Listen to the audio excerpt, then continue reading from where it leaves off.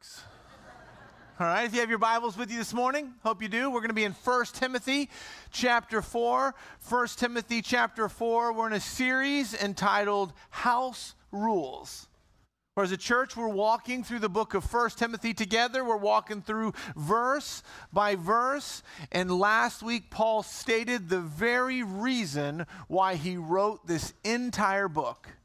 It's found in 1 Timothy. It's actually found in chapter 3, verse 16. He says, although I hope to come to you soon, I'm writing you these instructions so that, he says, if I'm delayed, you'll know how people ought to conduct themselves in God's household, which is the church of the living God, the pillar and foundation of the truth. One of the things that's true no matter what you are communicating, whether it's financial information, whether it's business information, educational information, or spiritual things, if you are communicating something, if it ain't working at home, don't export it. If it ain't working at home, don't export it. A message is either amplified or muted based on the credibility of the communicator's character. There's something about who we are on the inside that either amplifies what we say we believe or discredits it. So if it ain't working at home, don't export it. That's true today, and it was true then as well. Because we've got this author, Paul, who's writing a letter to this young pastor, Timothy. And he's told him now over and over again to hold to sound doctrine. That's what he's told him. So him over and over again to stand firm on good biblical teaching, to hold firm to what we've called the plumb line, to hold firm to God's word. He's been told to raise up elders. He's been told to raise up deacons and other church leaders that are all a part not of a cruise ship, but who are a part of a battleship that is the New Testament faith community. That's what he's told us over and over again. Stop viewing your church like a cruise ship and start viewing it like a battleship, because there's a mission for the local church. Last week, Paul told Timothy and us to hold to historic faith. I talked about the Apostles' Creed, the doxology, how great thou art, the Westminster Confession, and more, and how similar it was to this creed that Paul referenced, where he confessed 6 critical, absolutely essential things about Jesus. But really the controversy didn't come there. The controversy for most of you came at the beginning of chapter 4. And it's not because I said it, it's just that I told you that Paul said it. And the context, Paul says that any belief system that stands in opposition to these 6 things, any belief system that is contrary to these 6 things is sourced in demonic activity, and its leadership are hypocritical liars. Yeah, wow. See what you missed last week? You know, if you weren't here? That's a lot. And so in that regard, this book is not simply written to a church some centuries ago and we're like creeping someone else's mail. That's not what's happening here. Because some of you are like, Kevin, I don't even know what Gnosticism even is, and so whatever. No, this isn't just a book written about that context. In some ways, what Paul is doing is giving a young pastor who is responsible for a very, very influential church in a very, very corrupt city, in a very, very corrupt culture. He's giving them lessons that are not just for that day, but lessons that are for us this day as well. And in many ways, isn't that kind of the beauty and sort of the curse of the Bible? That you can read it and go, wow, in that context, that's a lot. And then you read it, and you know it's for our context too. It's written to us too, and you're like, that stings a little. So it's both beautiful and sort of a curse at the same time, and yet here we are. It still stings a little bit. And isn't that sort of the point of God's word? Paul writes this again to Timothy in 2 Timothy 3:16. He says, hey, God's word, it's useful for teaching. I like that. But he says it's useful for rebuking. Don't like that. And it's useful, he says, for correcting. I don't like that, but it's useful for training in righteousness so that the servant of God may be thoroughly equipped for most good works, for some good works. No, he says for every good work. And this concept of holding to biblical teaching is so timely, and yet it's really controversial in our day. I don't know if you watch the news. It gives me sort of a twitch when I watch the news, right? I don't know about you, or it makes me want to take medicine. Some people turn on the news, right, and they leave it on all day. Those are called angry people, right? If you're watching the news all day. But if you watch it, I don't know if you've seen it or not, but on the TV right now, people are deconstructing authority in their lives. Oh, the police. We're deconstructing the police. Or people are deconstructing our faith and the Bible's validity in our lives. Or we're deconstructing gender identity, and gender fluidity for all ages with or without parental consent. We're deconstructing marriage and God's design. We're deconstructing everything, looking to oneself to determine our own truth. This is what's right or wrong for me. You decide what's right or wrong for you, but don't speak into my life. This is what I deem is true. And this book that was written centuries ago is as applicable today, here in our day, as it was in theirs. And so the admonitions that are given to Timothy are actually speaking to the chaos that's in our world as well. And so with that in mind, look at 1 Timothy chapter 4, starting in verse 6. This is what it says. If you point these things out, you think, what things? The 6 things he just said in 1 Timothy 3:16, that's these things, okay? So those are the common confessions that we just read. And then he says, who is it for? Well, Paul says brothers and sisters. And I looked that up. You know what it translates from the Greek? All y'all. That's what it means, all y'all, okay? So it says brothers and sisters. So what it reads, verse 16 reads, if you point these things out to all y'all, you will be a good minister of Christ Jesus, nourished on the truths of the faith and of the good teaching that you have followed. And so let's be clear, when you read a good minister of Jesus Christ, please do not think clergy. Do not think pastor. Oh no, he's speaking to you. To us, maybe that's a better way to say it. To us, the everyday church congregant. That's what he said. And every man and woman of the church should be engaged in the living out of God's kingdom purposes on earth as it is in heaven. It's a recognition that every single person in that church, and really every single person in this church, is going to have to fight. You are going to have to fight every single day to hold to sound doctrine, and you're going to have to fight every single day to refute the false doctrines that are coming into your life through a television screen, through an iPad, through your email, and through culture. You're going to have to fight the false doctrines that are coming at you, both from within the church, from within our city, and within culture. And Paul says if you hold to these 6 things that I just mentioned, you're on your way to being a good servant of Christ every day. But if you look at verse 16, the word that stood out to me was nourished. I don't know if you saw that. It's the only place in the entire Bible that word nourished is used. And so when you start looking at what he means by nourished, you have to go to literature now outside of the biblical text because there's no other usages of it. So when you look at the culture of the day, it means more than just feeding your body, like nutrition. It means more than that. I would say it's used more in regards to the raising of children. So it means more like the training up of a child. So think back to when you had toddlers. Some of you are like, that's like 5 minutes ago, right? You still have toddlers, and you're like, yes. So when you have toddlers, nourishing a toddler means feeding them, yes. But it also means teaching them to tie their shoes. It also means teaching them to ride a bike and to share their toys and how to have healthy relationships. If you have little children, nourishing them is a never-ending endeavor. 24 hours a day. That's sort of what he's getting at here. That's why the word train might be a better translation. Paul is saying that you are constantly training, you're constantly nourishing on the words of faith and of sound doctrine which you've been following. So the idea here is you don't stay a baby Christian.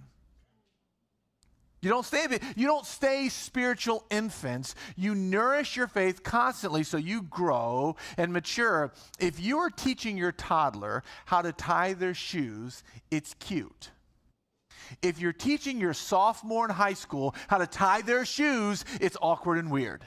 It's just sad. They're never going to get a girlfriend, right? That's kind of how it is. There's real problems there. It's not cute anymore. And the same thing is true of the Christian faith. Some of you are still spiritual infants, and it's not cute anymore. It's awkward and weird. Because you say you've been a believer for 10, 20, 30 years, and you're still drinking out of a bottle.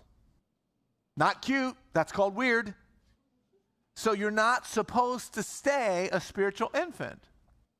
Peter puts it this way in 1 Peter 2. He says, like newborn infants, long for spiritual milk. Sure, start there.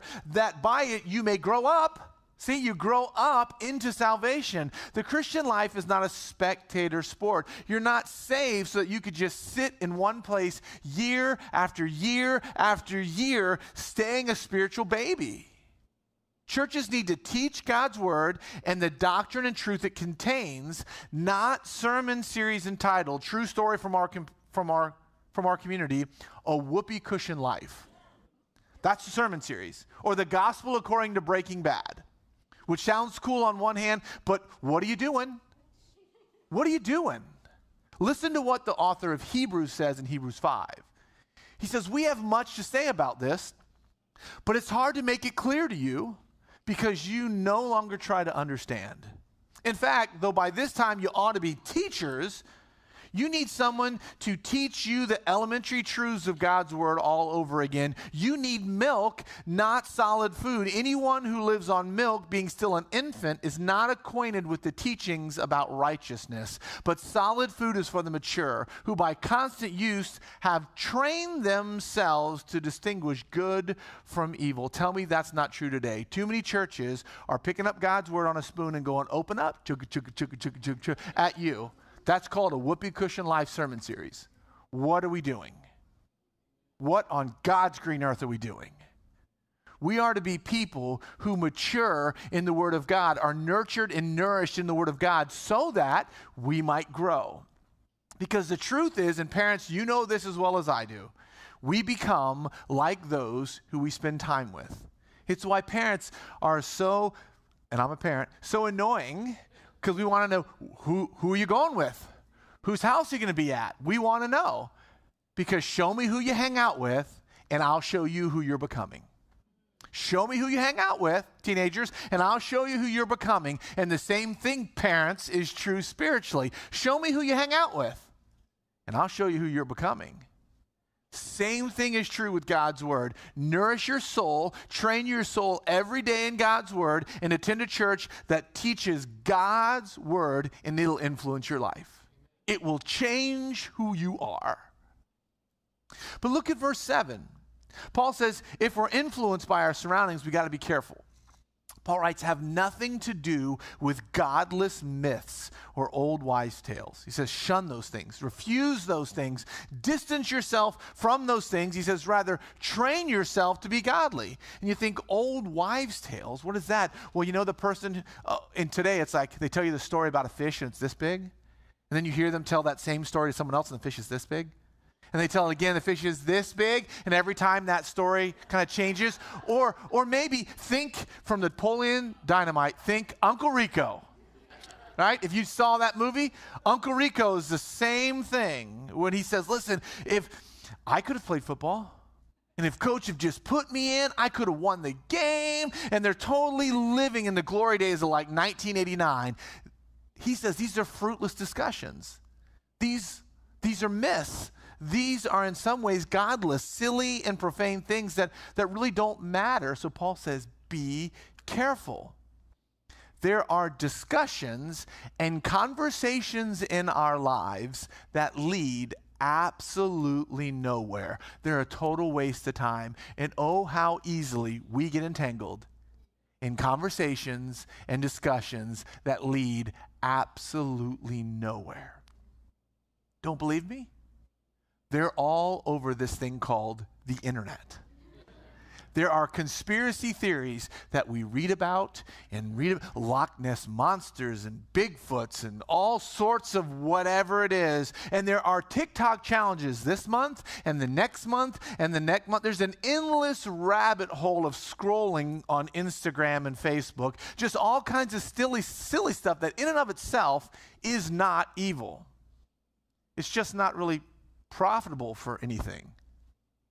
So we are being shaped by nonsense to become part of the nonsense so that we can show people online our nonsense. That's what Paul's talking about here. Be very, very careful about those things. And Paul says instead of that stuff, rather let's train ourselves or discipline ourselves for the purpose of godliness, for the purpose of holiness. So instead of being disciplined or trained or nourished, formed by foolishness, let's train ourselves for the purpose of godliness. Now, the word discipline in the Greek language is the word gymnazo. So that's where we get our word gym or gymnasium. So the idea is if you're going to spend a lot of time and energy and effort and resources training yourself for whatever, whether it's your career, whether it's your golf game, whether it's your time literally in the gym, you're going to train yourself to become something you are not currently. That's why you've disciplined yourself. You're not this, but you're training to grow to become that. Look at verse 8. He says, for physical training is of some value, but godliness has value for all things, holding promise for both the present life and the life to come. So Paul says, look, physical discipline is of some value.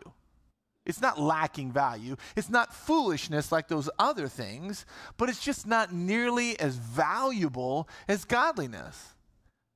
Do you realize there will come a day that no one will know or care that you played high school or college football? It's probably today, right? There's going to come a day that no one will know or care that you played high school or college or semi-pro or pro baseball. There's going to come a day that no one's going to care or know what you did for a living, what you did for a career, but it will always matter how deep and intimate and solid and sound your faith is. It will always matter. You know who it's going to matter to? It's going to matter to your kids. It's going to matter to your friends.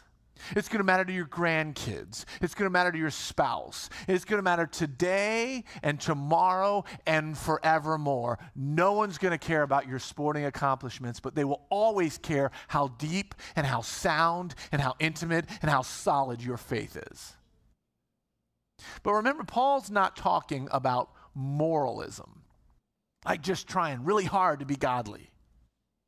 Pastor and author John Ortberg wrote a book entitled The Life You've Always Wanted. And he's got a chapter in there about training versus trying, and it's gold. It's absolutely gold. And here's the idea. He says, if as a church I said tomorrow morning I want us all to meet in the church parking lot and we're going to run a marathon. Some of you are like, I'm in. And some of you are like, yeah, no. Right? You're not going to do that at all. But some of you who said yes are going to show up, and then I'm going to say, are you sure you're ready? And you're like, no, Kevin, I've got this. I'm going to really give this a lot of effort on trying alone. It's not going to happen. I ran a marathon. I ran one. Probably never run another one. It took me 18 months to train for that marathon. Trying is not sufficient.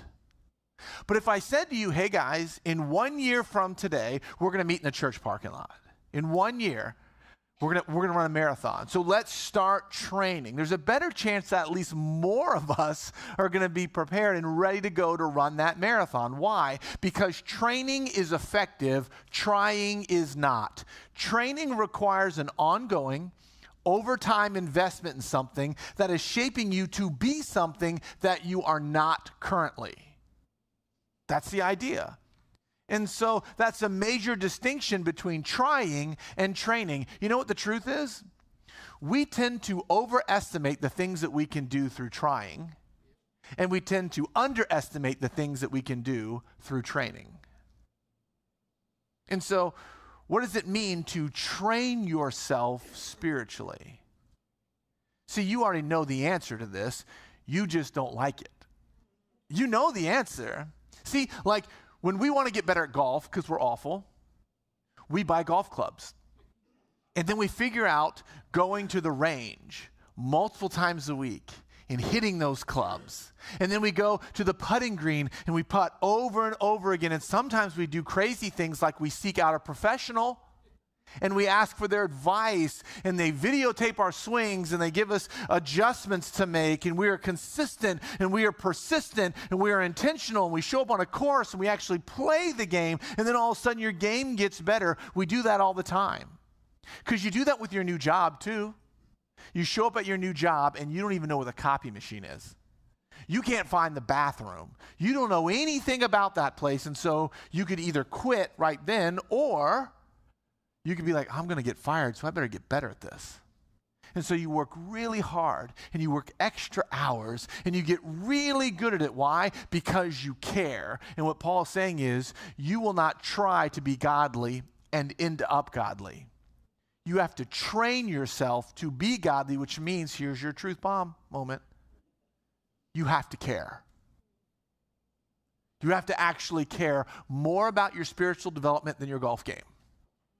You have to care more about your spiritual development than your job.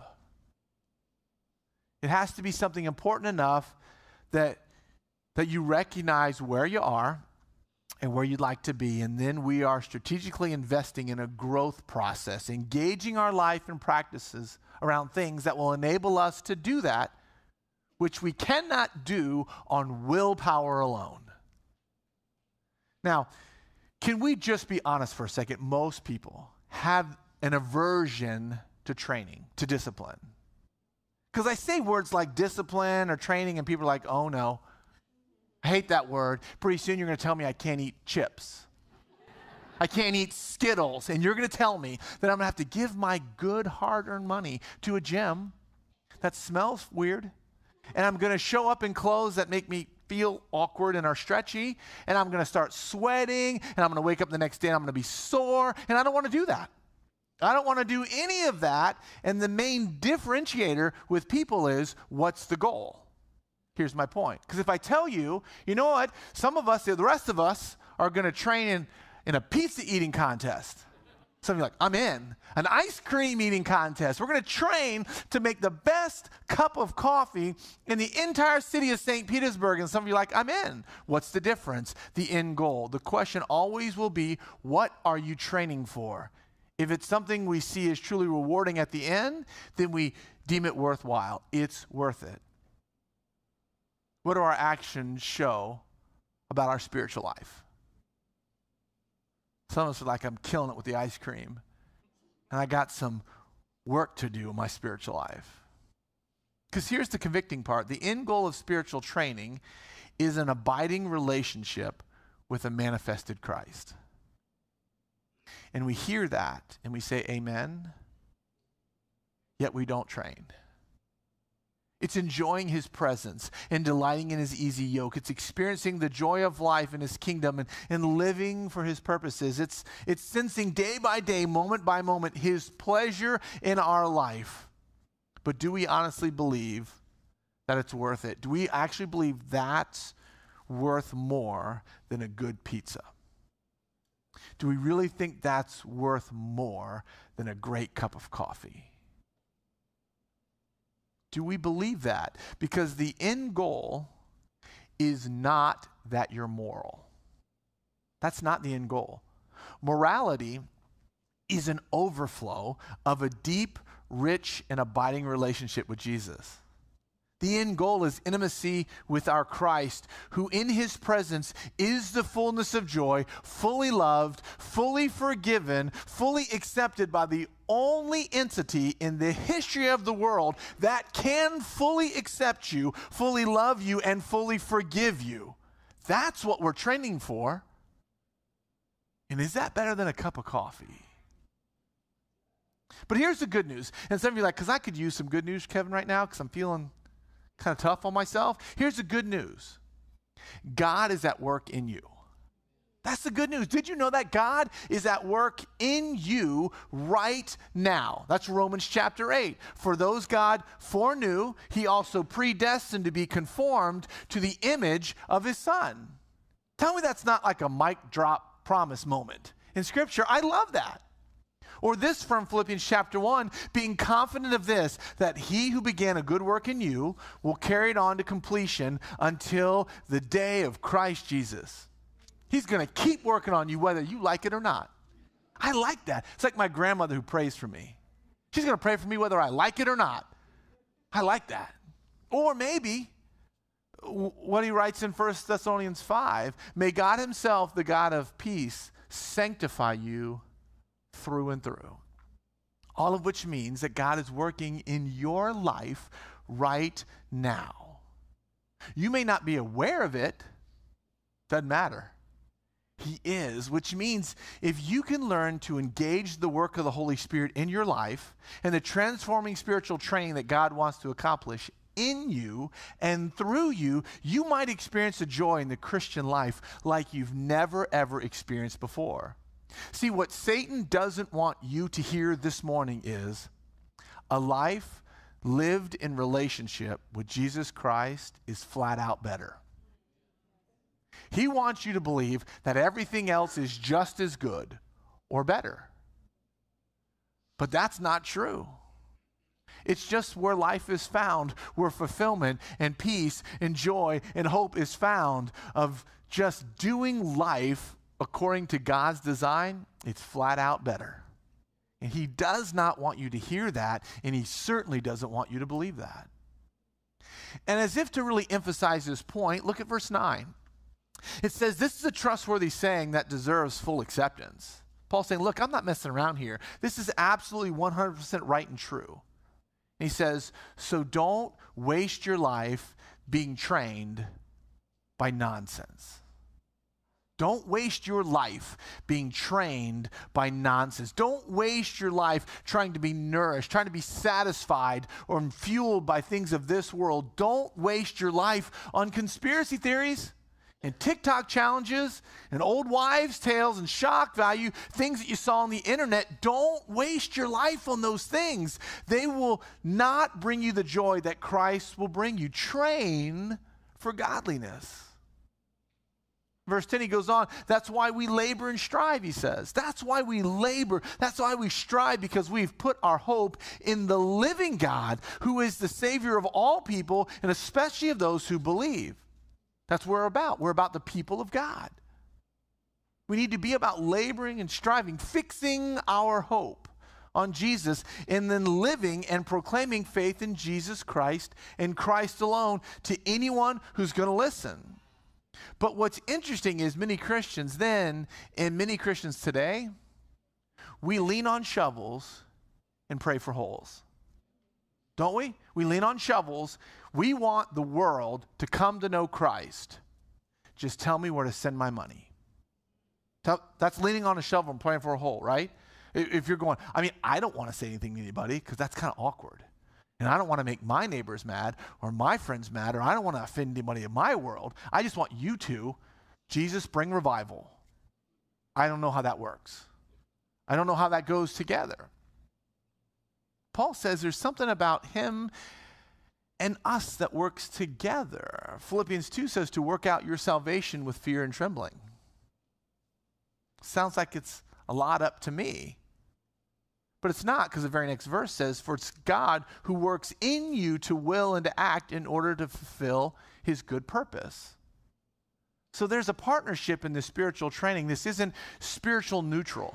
I said this last service, it might get me in trouble here too. It's spiritual. It's not like you eat a mushroom, hallucinate, and you become more like Jesus. I said, that's called sophomore year in college. Some of you are like, that's not funny, but it was some of you. I know it was some of you. And that's not how it works. That's not, spiritual training is sensing what the Holy Spirit's doing. It's asking other people, hey, what do you see in my life that needs to get out? And what do you see in my life that needs to get in? Hey, what are the blind spots in my life? Can you help me recognize my blind spots? Maybe that I've avoided for years. And actually investing by the Holy Spirit in your life, that you would invest some significant time and energy and resources and effort into laboring and striving for godliness, and not just your golf game, not just your career, not just this other stuff. There's a sense that I see what God's doing and I'm joining him with my effort, driven by the Holy Spirit. But the end of verse 10 there seems to imply, doesn't it, that everyone will be saved? Does it seem to imply that? And you're thinking, is that right? And I go, no, make no mistake. There's a difference between God's desire and God's decree. There's a difference between God's desire and God's decree. Is Jesus the Savior of all of mankind? Absolutely, yes, he is. He's sufficient for all men and women. But Jesus is efficient only for those who appropriate personal faith, which means that the death of Christ is open to any person who believes in the gospel. And in believing in the gospel, you now appropriate the finished work of Christ Jesus. And in verse 11, he says, be about these things. Paul says, command and teach these things. He doesn't say, hey, suggest these things, encourage these things, alliterate these things in 5 easy steps or 5 easy words. He doesn't say that. He says, command these things and teach them. He says, this is real stuff and it matters. And when you do, God will bring about a maturity in you that will have nothing to do with your age. Which means that some of us can be 16 and more spiritually mature than the 38-year-old, the 48-year-old, or the 58-year-old.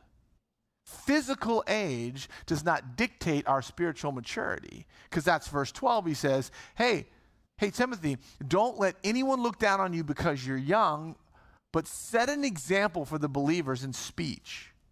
Set an example for them in conduct and in love and faith and purity. Hey, Timothy, show yourself to be an example of those who believe. I know you're young, and I know that in the Roman culture, unless you have gray hair or are bald, nobody thinks you know anything about anything.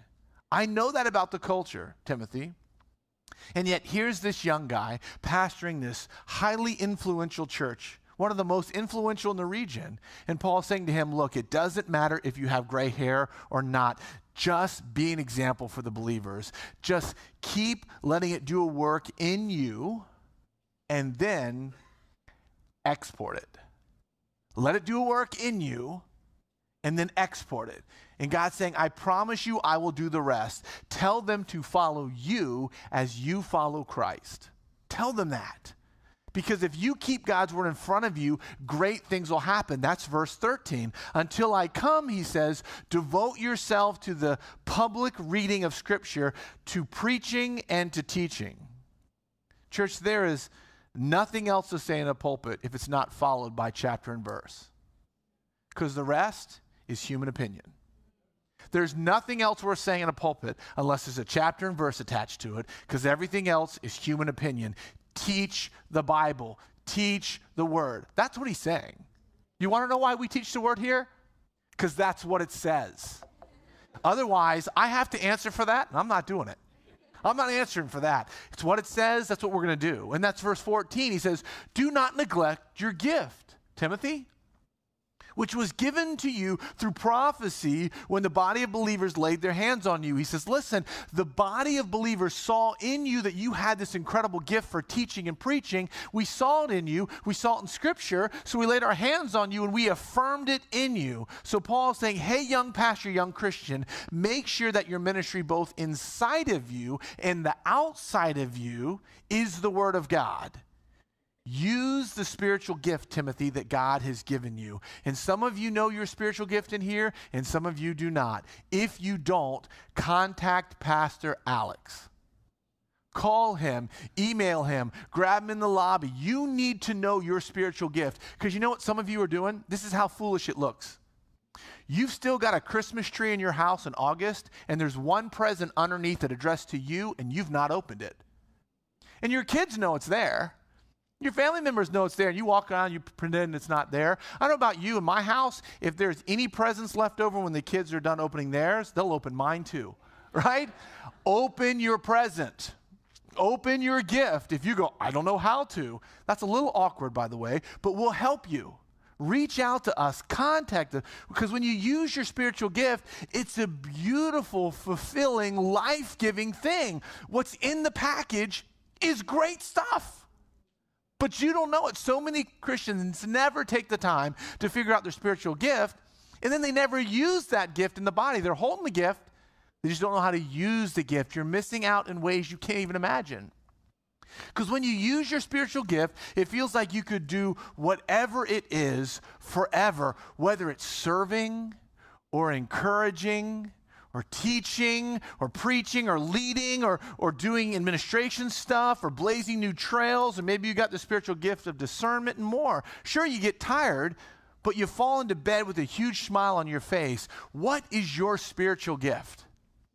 Let me tell you, it's not sarcasm, because that's not a spiritual gift, because otherwise it'll be mine too. All right? So you have a spiritual gift. See, my wife serves in Detroit all summer. She cooks for 40 plus people every week for 8 straight weeks. Now, she's a teacher by trade. It's her spiritual gift of teaching. And so what she does when she teaches, you know it's a spiritual gift because she teaches algebra to middle schoolers. Preach, right? You know, said, no, oh, let me do that, right? She does that. But when she gets out of school, the very first week, she takes off for Detroit. She spends all summer making meals over and over and over again. And she does that for 8 weeks. She comes home on Saturday and she reports to school on Monday. She does it every year. Why? Because one of her gifts is serving, and she loves it. She's on cloud 9. Is it easy? No. Is it exhausting? Yes. But there's nothing she'd rather be doing. Why? Because joy comes through service. You're looking in the wrong place for your joy. Joy comes through using your spiritual gifts that the Holy Spirit has given you, and you will do amazing things. Joy comes through service every time. What's your spiritual gift? And so Timothy is told, don't neglect this gift. Let's not neglect our gifts. And Paul says in verse 15, he says, be diligent in these matters. Give yourself wholly to them so that everyone may see your progress. So not only should we not neglect our spiritual gift, but we should be getting better at operating within our spiritual gifting. And so then Paul closes with a really strong exhortation for Timothy and really for us.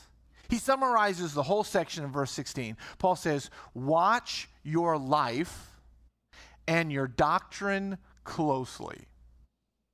I thought, why does he tell us to pay attention to ourself first?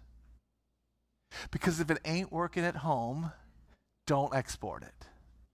Make sure God's Word and the Holy Spirit are doing something in you, and pay really close attention to what you're teaching when you speak, and when you're teaching by the way you live with your actions. Paul continues, persevere in them, because if you do, you will save both yourself and your hearers. And so as we close, maybe something to think about today when you go to lunch with your family, maybe through this week, is what does persevering spiritual training look like in your life? Like, spend some time today talking as a family. What does spiritual training actually look like in my life? And some of you are like, Kevin, you're not going to give me a book to pick up in the lobby and read. No, you already own the book. Read that one, right? Or, Kevin, you're not going to alliterate this with 5 P's to make it easy. No, I'm not going to do that. I want you to think about it. Because you've thought about the training in other areas of your life. You figured that out. Now it's time for you to spend some time figuring out your spiritual life. In the next year or two, where do you want to be with the Lord that you're not today? Like, for me, it was, I want to get better at prayer. That means I got to start praying. I've been listening to podcasts on prayer. I've been reading different prayers of the Scripture. I've been learning how to pray Scripture. I'm trying to get better. I want to be a better, deeper prayer. I'm doing the same thing you're doing, by the way. It's not like I'm asking you to do something I'm not doing. And so, what steps do you need to take to grow in that area?